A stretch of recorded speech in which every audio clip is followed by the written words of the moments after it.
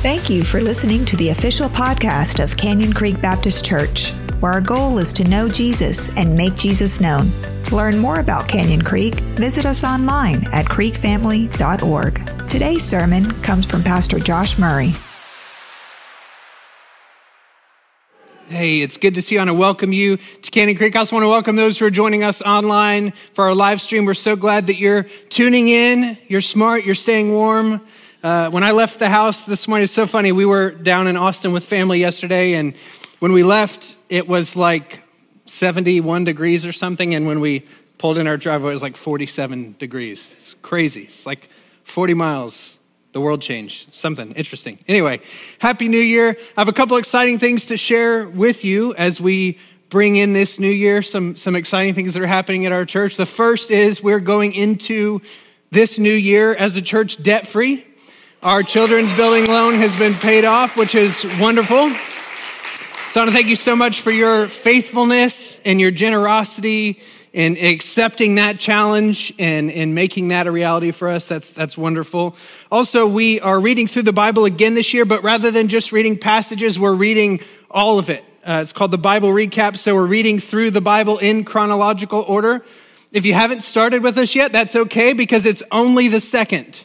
Right? So you can very easily catch up. It's not too late. You can find that plan on our website, creekfamily.org/Bible. It's all there. And then we're also beginning a new ministry at our church that will start this month called Grief Share. You may have heard of Grief Share before, but Grief Share is a wonderful ministry that ministers to people in their process of grieving. And God has provided us with a wonderful leader and one of our new church members, Linda Hibner, who you know. If you don't know, you'll get to know her. And Grief Share is going to begin meeting Sunday afternoons at 2:30 at the end of January on the 30th. And what I want to encourage you to do is, if you think this is a ministry that may assist you in your grieving process, if you know someone, whether they're a part of our church or not, that are grieving, we want you to invite them. And we want you to join us for a fellowship that we're going to be having here at our church next Sunday, the 9th at 2:30 p.m.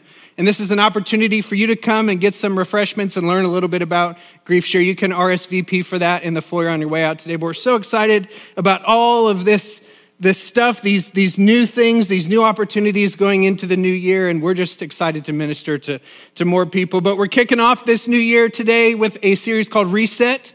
And we're talking about how we can start fresh in a new year. Remember, we always talk about at the beginning of the year, a new year is a new season. All right, and I want to start with this question today. How many of you would love for your lives to be different in 2022? Anybody?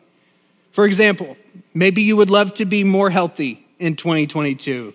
Maybe you'd love to pay off some debt. Maybe you're praying that God will improve a relationship in your life in 2022. Maybe you're hoping to grow closer to God. Right? I'm guessing that almost every single one of us has some area of our life that we're hoping will be different in this new year. Maybe you even have a goal and you're believing God for something big in this year. Maybe you're thinking 2022 is going to be the year that I do that thing that I've been trying to do for all these years and failing at, right? Maybe you're thinking 2022 is going to be the year that I quit doing that thing that I've been needing to quit for a long time. Maybe 2022 is going to be the year that I get really serious about my faith and I'm committed to growing in my relationship with God. Maybe it's going to be the year that you get your priorities in order. Whatever it is, we all come into the new year with great intentions, right? But the reality is it's often very difficult for us to make changes in our lives. And this is what we're going to be talking about over the next several weeks. And I want to start today by taking a look at one of the most confusing passages of Scripture that Paul ever wrote, all right? And it's confusing, but I believe it's going to encourage you. I believe it's going to make you feel better about yourself, all right?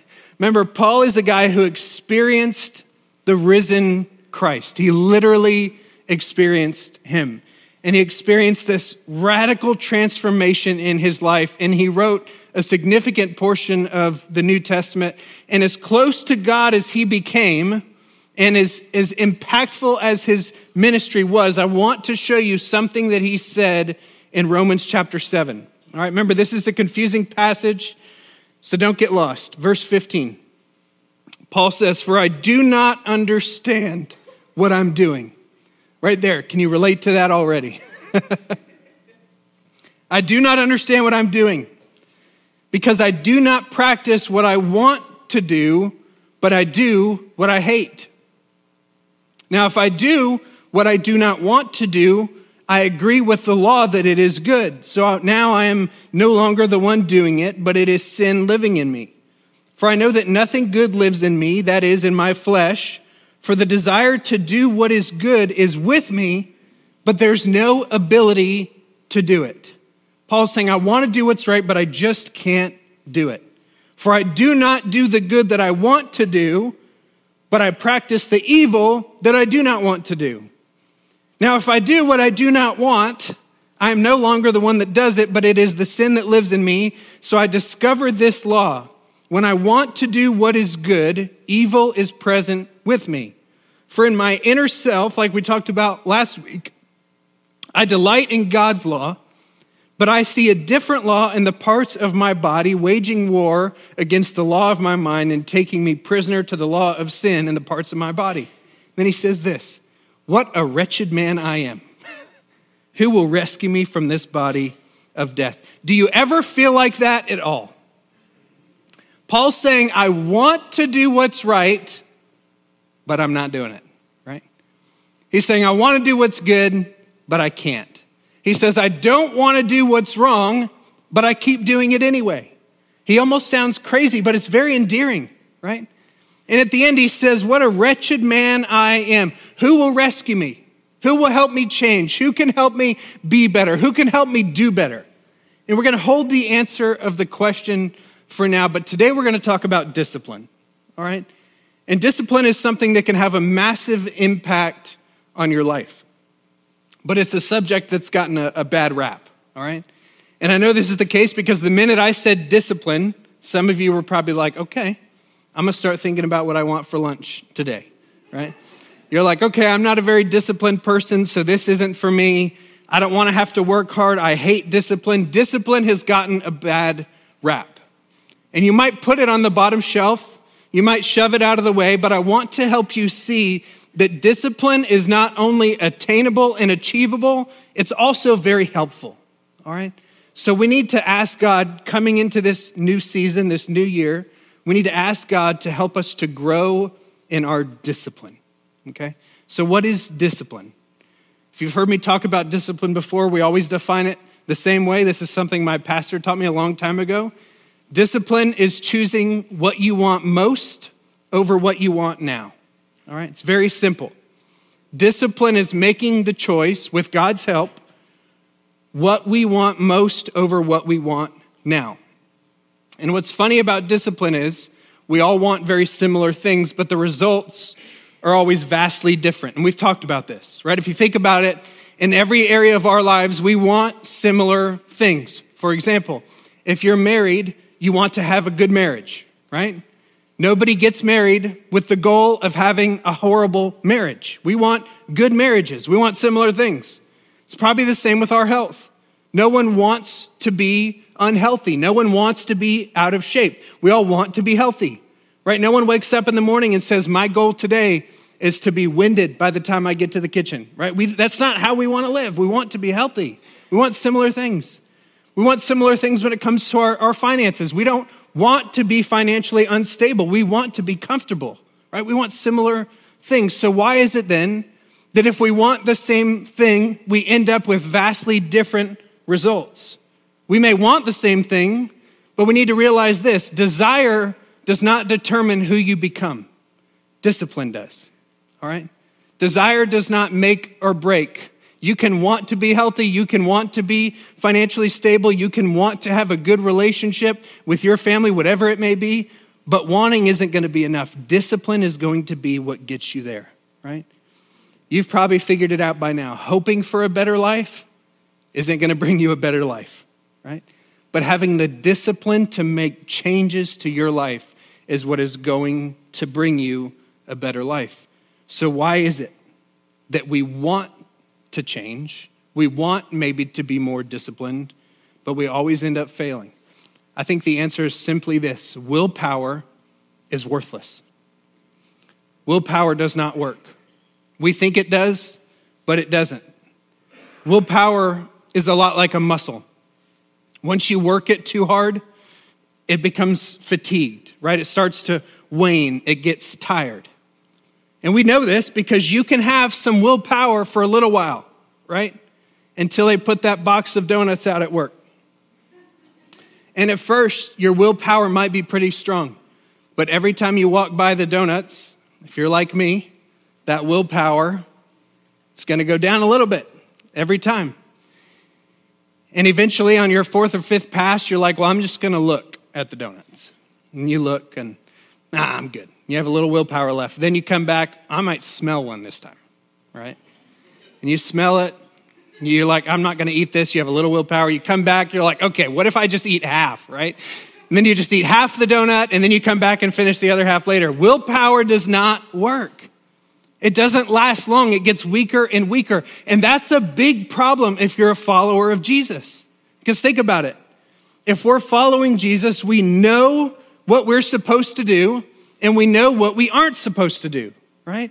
We're supposed to honor God. We're supposed to do what's right. We're supposed to pray. We're supposed to read the Bible. We're supposed to be nice people. We're supposed to serve. We're supposed to be generous. We're not supposed to do what's wrong. We're not supposed to lie. We're not supposed to steal. We're not supposed to cheat. We're supposed to do good, and we're not supposed to do bad. And we try, and we try, and we try, but what happens is our sinful desires that Paul was talking about start to overwhelm our waning willpower. And what do? We give in. Without even thinking about it, we look back and we're like, I did that, right? I touched that. I clicked on that. I bought that. I can't believe I did it. Have you ever noticed that before you fail, before you give in, before you sin, before you do whatever it is that you don't want to do or that you know is wrong, before you do it, the devil's going to be like, it's not a big deal, right? Don't worry about it. Everyone else is doing it. You're not hurting anyone. Before you fail, your spiritual enemy tends to minimize the consequences of the sin or of the wrongdoing. But after you fail, what does the same voice do? After you fail, the same voice that minimized the wrongdoing now connects your failure to your identity and says, wow, you're a failure, right? You're messed up. You'll never amount to anything. You're pathetic. You're worthless. You'll never change. You don't have what it takes. You'll never be pure. You'll never be healthy. You'll never have a good marriage. Before you fail, the enemy minimizes the consequences of your failure. But after you fail, he connects it to your identity. And this matters so much because the key to changing starts with your identity. All right? And what we may not notice at the surface in the passage that we read in Romans chapter 7 is that Paul was really struggling. All right, and you can see the root of the problem of his dilemma when he defines his identity in verse 24. He says, what a wretched man I am. He starts by talking about the mistakes he's making that he doesn't want to make, and then he attaches it to his identity. He says, what a wretched man I am. He's gotten himself stuck in the cycle of shame, all right? Why do we have a hard time changing? It's because we get stuck in the cycle of shame, and I'm going to show it to you. The cycle of shame begins with this. We try hard, all right? We want to do what's right. We know what we need to do. We don't want to do what's wrong, so we get all of our willpower together, and we try really hard, right? Whatever it is, I'm going to wake up early. I'm going to spend time in God's word. I'm going to read through the Bible with my church. I'm going to go to the gym. I'm going to stop eating carbs. I'm going to stop buying things I don't need. I'm going to stop yelling at people in the drive-thru. I'm going to start being generous. Whatever it is, I'm going to try really hard. And as time goes on, our willpower weakens. We talked about this, just like when we pass by the donut, right? Our willpower weakens and we don't have enough of our own strength to try as hard as we did before, and this leads us to inevitably failing. We fail. We give in, we sin, we lose control, and then we get stuck in this guilt and shame. This is the cycle of shame. And as soon as we get over it, we go back to trying hard. And it starts over again. But no matter what, we end up feeling guilt and shame. We end up with this distorted identity. What a wretched man I am. And it discourages us, and it disrupts our ability to become the person that God is calling us to become. And then we start to believe it. I'll never be able to change. New year, same stuff. I'm going to have the same problems I did last year. I'm not going to be able to get it right. I'm not going to be any different. If you felt that way before, you're not missing something, you're missing someone, right? Paul was wrestling with this identity, and then he preaches to himself. He says, what a wretched man I am. Who will rescue me from this body of death? He says, thanks be to God through Jesus Christ our Lord. That's the answer. He says, what a wretched man I am. Who's going to rescue me? Who's going to free me from the brokenness of this life that is dominated by sin? Who's going to help me change? Who's going to help me to be different? And then he answers the question. He says, thank God, the answer is Jesus. It's not my power, it's his power. All right? The root of the issue is this. Change is not found in behavioral modification. It's found in spiritual transformation. And the difference between the two is night and day. Change is not found in you trying to be a better version of yourself. It's found when you tap into a power that is greater than yourself, that changes you from the inside out and empowers you to become a new person that God is calling you to become. It starts with identity. The enemy wants you to think that you are what you did. The enemy wants you to believe that you're a failure because you failed. But who are you? You're a child of God. And if you're a follower of Jesus, the Bible says you're forgiven. If you're a follower of Jesus, the Bible says you're made new. If you're a follower of Jesus, God says you're set apart. If you're a follower of Jesus, God says you can do everything that he has called you to do through his power that gives you strength. When you know who you are, you'll know what you need to do. And it's not about modifying behavior. It's about experiencing spiritual transformation. You're not trying to be a better you. You're trying to be a better child of God. And the Bible tells us that the old self is gone, and behold, because of Jesus, all things are made new. It's transformation. When you belong to Jesus, that becomes your identity, and it changes everything. So how do we deal with that? How do we live this out when it's not Sunday morning church time and it's Monday and you want to be angry and sinful? How do we live this out? Paul gives us this instruction in Galatians chapter 5, verse 16. Very clear. He says, walk by the Spirit, and you will certainly not carry out the desire of the flesh. Simple as that. Paul says, walk by the Spirit, and when you do, you will not carry out the desires of the flesh. Now, when Paul is talking about flesh, he's talking about our sinful nature. He's saying, when I walk by the Spirit, I'm relying on the power of the Spirit to help me say no. It's not my power, it's not my strength, it's not my willpower. When I'm walking by the Spirit, I'm tapping into the power of the Spirit of God that is alive in me. And here's the thing about walking with the Spirit.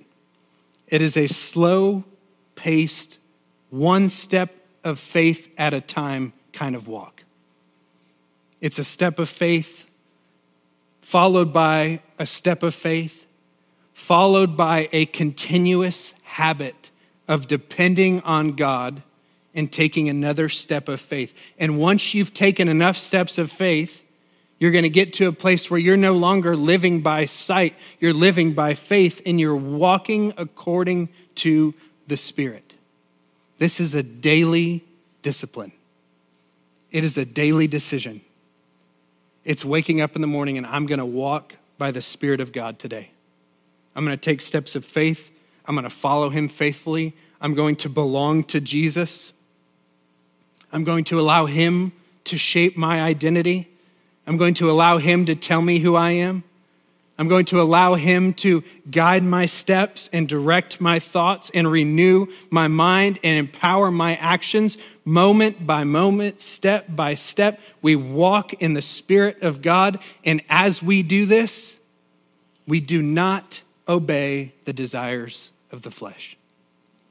It's all about where our eyes are fixed. It is a spiritual discipline that is born out of our identity in Jesus. Now notice what Paul said. He said we walk by the Spirit. He did not say we run by the Spirit. Now I'm a very impatient person, but one thing I don't do is run. But even if I did, right? It's walking with the Spirit. It's step by step. God moves slowly, right? And this is where discipline comes into play. We have to choose what we want most over what we want now. And the appeal of carrying out the desires of the flesh is the immediate payoff, right? We say, I know what I want and I want it now. Sin has an immediate payoff. It feels good in the moment. The desires of the flesh have an immediate payoff, but the greater reward of the discipline of walking with the Spirit takes time. You want to live a more meaningful life? It's going to take time. You want to have a better marriage? It's going to take time. You want to have a better relationship with your children? It's going to take time. You want to have financial freedom? It's going to take time. You want to leave a God-honoring legacy? It's not going to happen overnight. It's the discipline of walking by the Spirit day by day, moment by moment, belonging to Jesus. And what happens is belonging to Jesus, it breaks the cycle of shame and gives us an alternative way of life. It gives us an alternative cycle. It's not about trying hard until our willpower weakens and we fail and we feel guilt and shame and then we start over. It's different than that. It's the cycle of belonging to Jesus. And the first part of it is walking by the Spirit. We have to make the decision every day. I'm going to walk by the Spirit. I'm going to walk with him. I'm going to depend on him. When I'm weak, he's going to be strong. And the more we walk by the Spirit, our faith increases. The further we walk with God, the more faith we're going to have in him because we know that he's with us. So our faith, it increases. And as our faith increases, he empowers us. He empowers us to do what's right. He empowers us to make a difference. And in turn, it draws us closer and closer and closer to him. It brings me closer to him and it reinforces my identity of belonging to Jesus. The good news is you can change. This year can be different for you, whatever it is. It can be different. You can change, but first your identity has to change. It's not about changing behaviors. It's about being spiritually transformed by God. And it breaks the cycle of shame in our lives. And eventually it leads us to a place where we're not trying harder. We're just being led by the Spirit.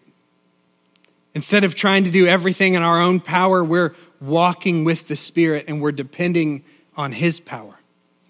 And that leads us to a place where we're no longer striving for the future. We're living for our identity today. And our identity of belonging to Jesus is what develops the disciplines and drives the actions to create the right results in our lives. So what do we need to do?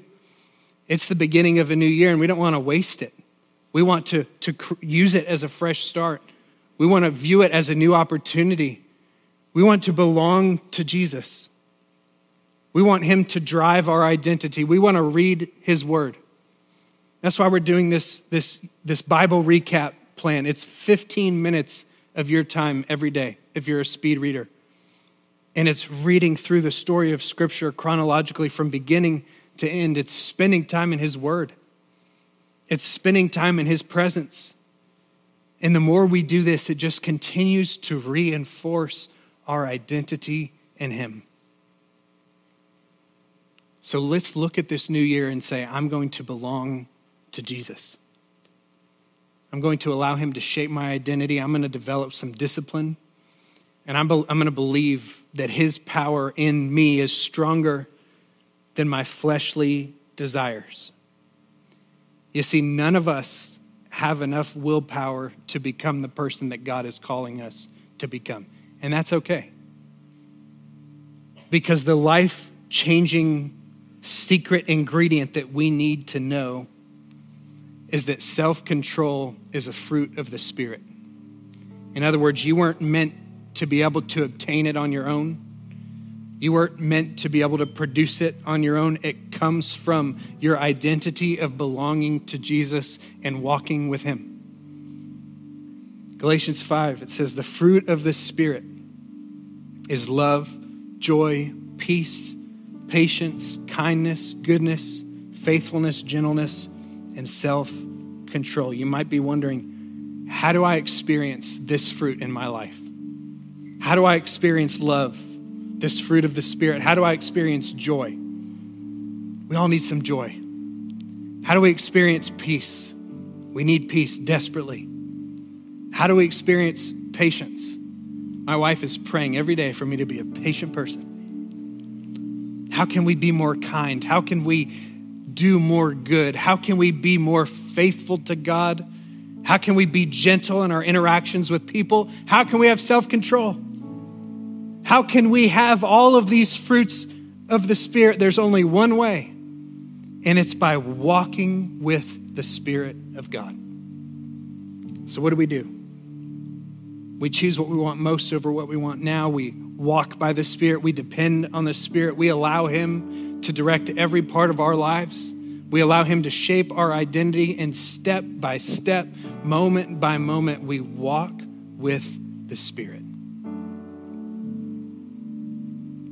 I'm not a big fan of New Year's resolutions because I think the best time to change is now, whenever it is, right? You want to change something in your life, you want to start a new habit, the best time to do it is now, but this is a new opportunity. And I think a good goal for us to make in this new year is this: I want to become a better child of God in 2022. I want to spend more time in his word. I want to spend more time in prayer. I want to listen for his voice. I want to walk with his Spirit, and I want him to lead me through this life.